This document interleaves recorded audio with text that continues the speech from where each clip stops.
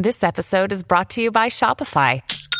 Forget the frustration of picking commerce platforms when you switch your business to Shopify, the global commerce platform that supercharges your selling wherever you sell. With Shopify, you'll harness the same intuitive features, trusted apps, and powerful analytics used by the world's leading brands. Sign up today for your $1 per month trial period at shopify.com/tech, all lowercase. That's shopify.com/tech.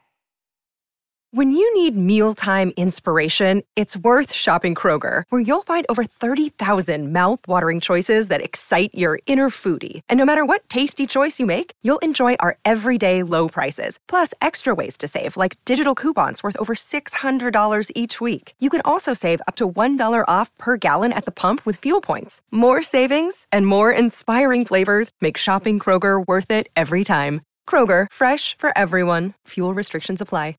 Welcome to the only daily podcast focusing on compliance news of the day. Each morning, start your day with a cup of coffee and Tom Fox, the voice of compliance, to hear about 4 of the top compliance, corruption, or leadership stories you will need to start your day.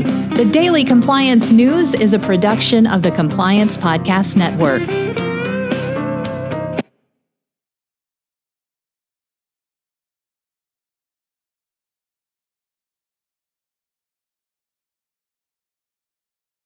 The Daily Compliance News for October 11, 2021, the Facebook Talking Points edition. And we begin with that story from the New York Times, as Facebook has distributed to its employees talking points to how to respond to friends, family members, and the general public who may raise questions from them about the testimony of the whistleblower last week.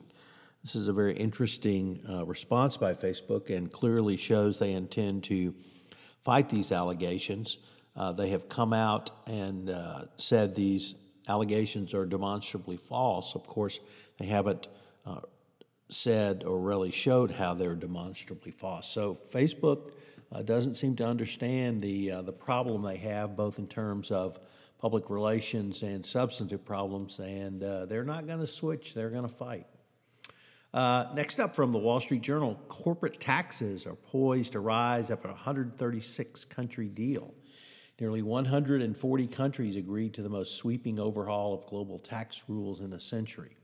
The reform sets out a minimum global corporate tax of 15%, targeting at preventing companies from exploiting low-tax jurisdictions. Treasury Secretary Janet Yellen said the floor set a global minimum was a victory for the U.S., and the ability to raise money from companies. She urged Congress to swiftly enact the international tax proposals it has been debating, which would help pay for the president's programs. Next up, the Federal Bank Reserve's Lael Brainard expressed some impatience with the state of climate change financing policy. She said the banks likely need direction from regulators on managing climate risk. And I would say on a greater, not simply climate risk, but to go further to manage ESG risks. But nevertheless, Ms. Brainard's remarks are notable in part because she's seen as a potential candidate for the Fed's vice chairman of bank supervision, succeeding Randall Quarles, whose term expires. This would also be set her up as a potential candidate to succeed Fed Chairman Jerome Powell. She said climate change could have profound consequences for global growth trends and viability of economic activity, and it's a stark reminder that events can materialize with little warning, although there's been lots of warning about this issue.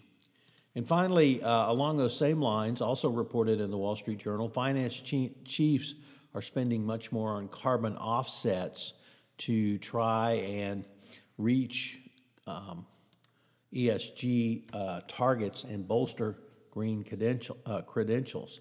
This really is important for the compliance professional because it demonstrates a wide variety of ways that you can reach ESG goals and climate change goals, and carbon capture and carbon taxes are certainly one way to do so. And that if there are ESG goals and other ESG goals and risks that are available to you, you might take a look at a wide variety of alternatives as a way to move forward, particularly for investors in this area.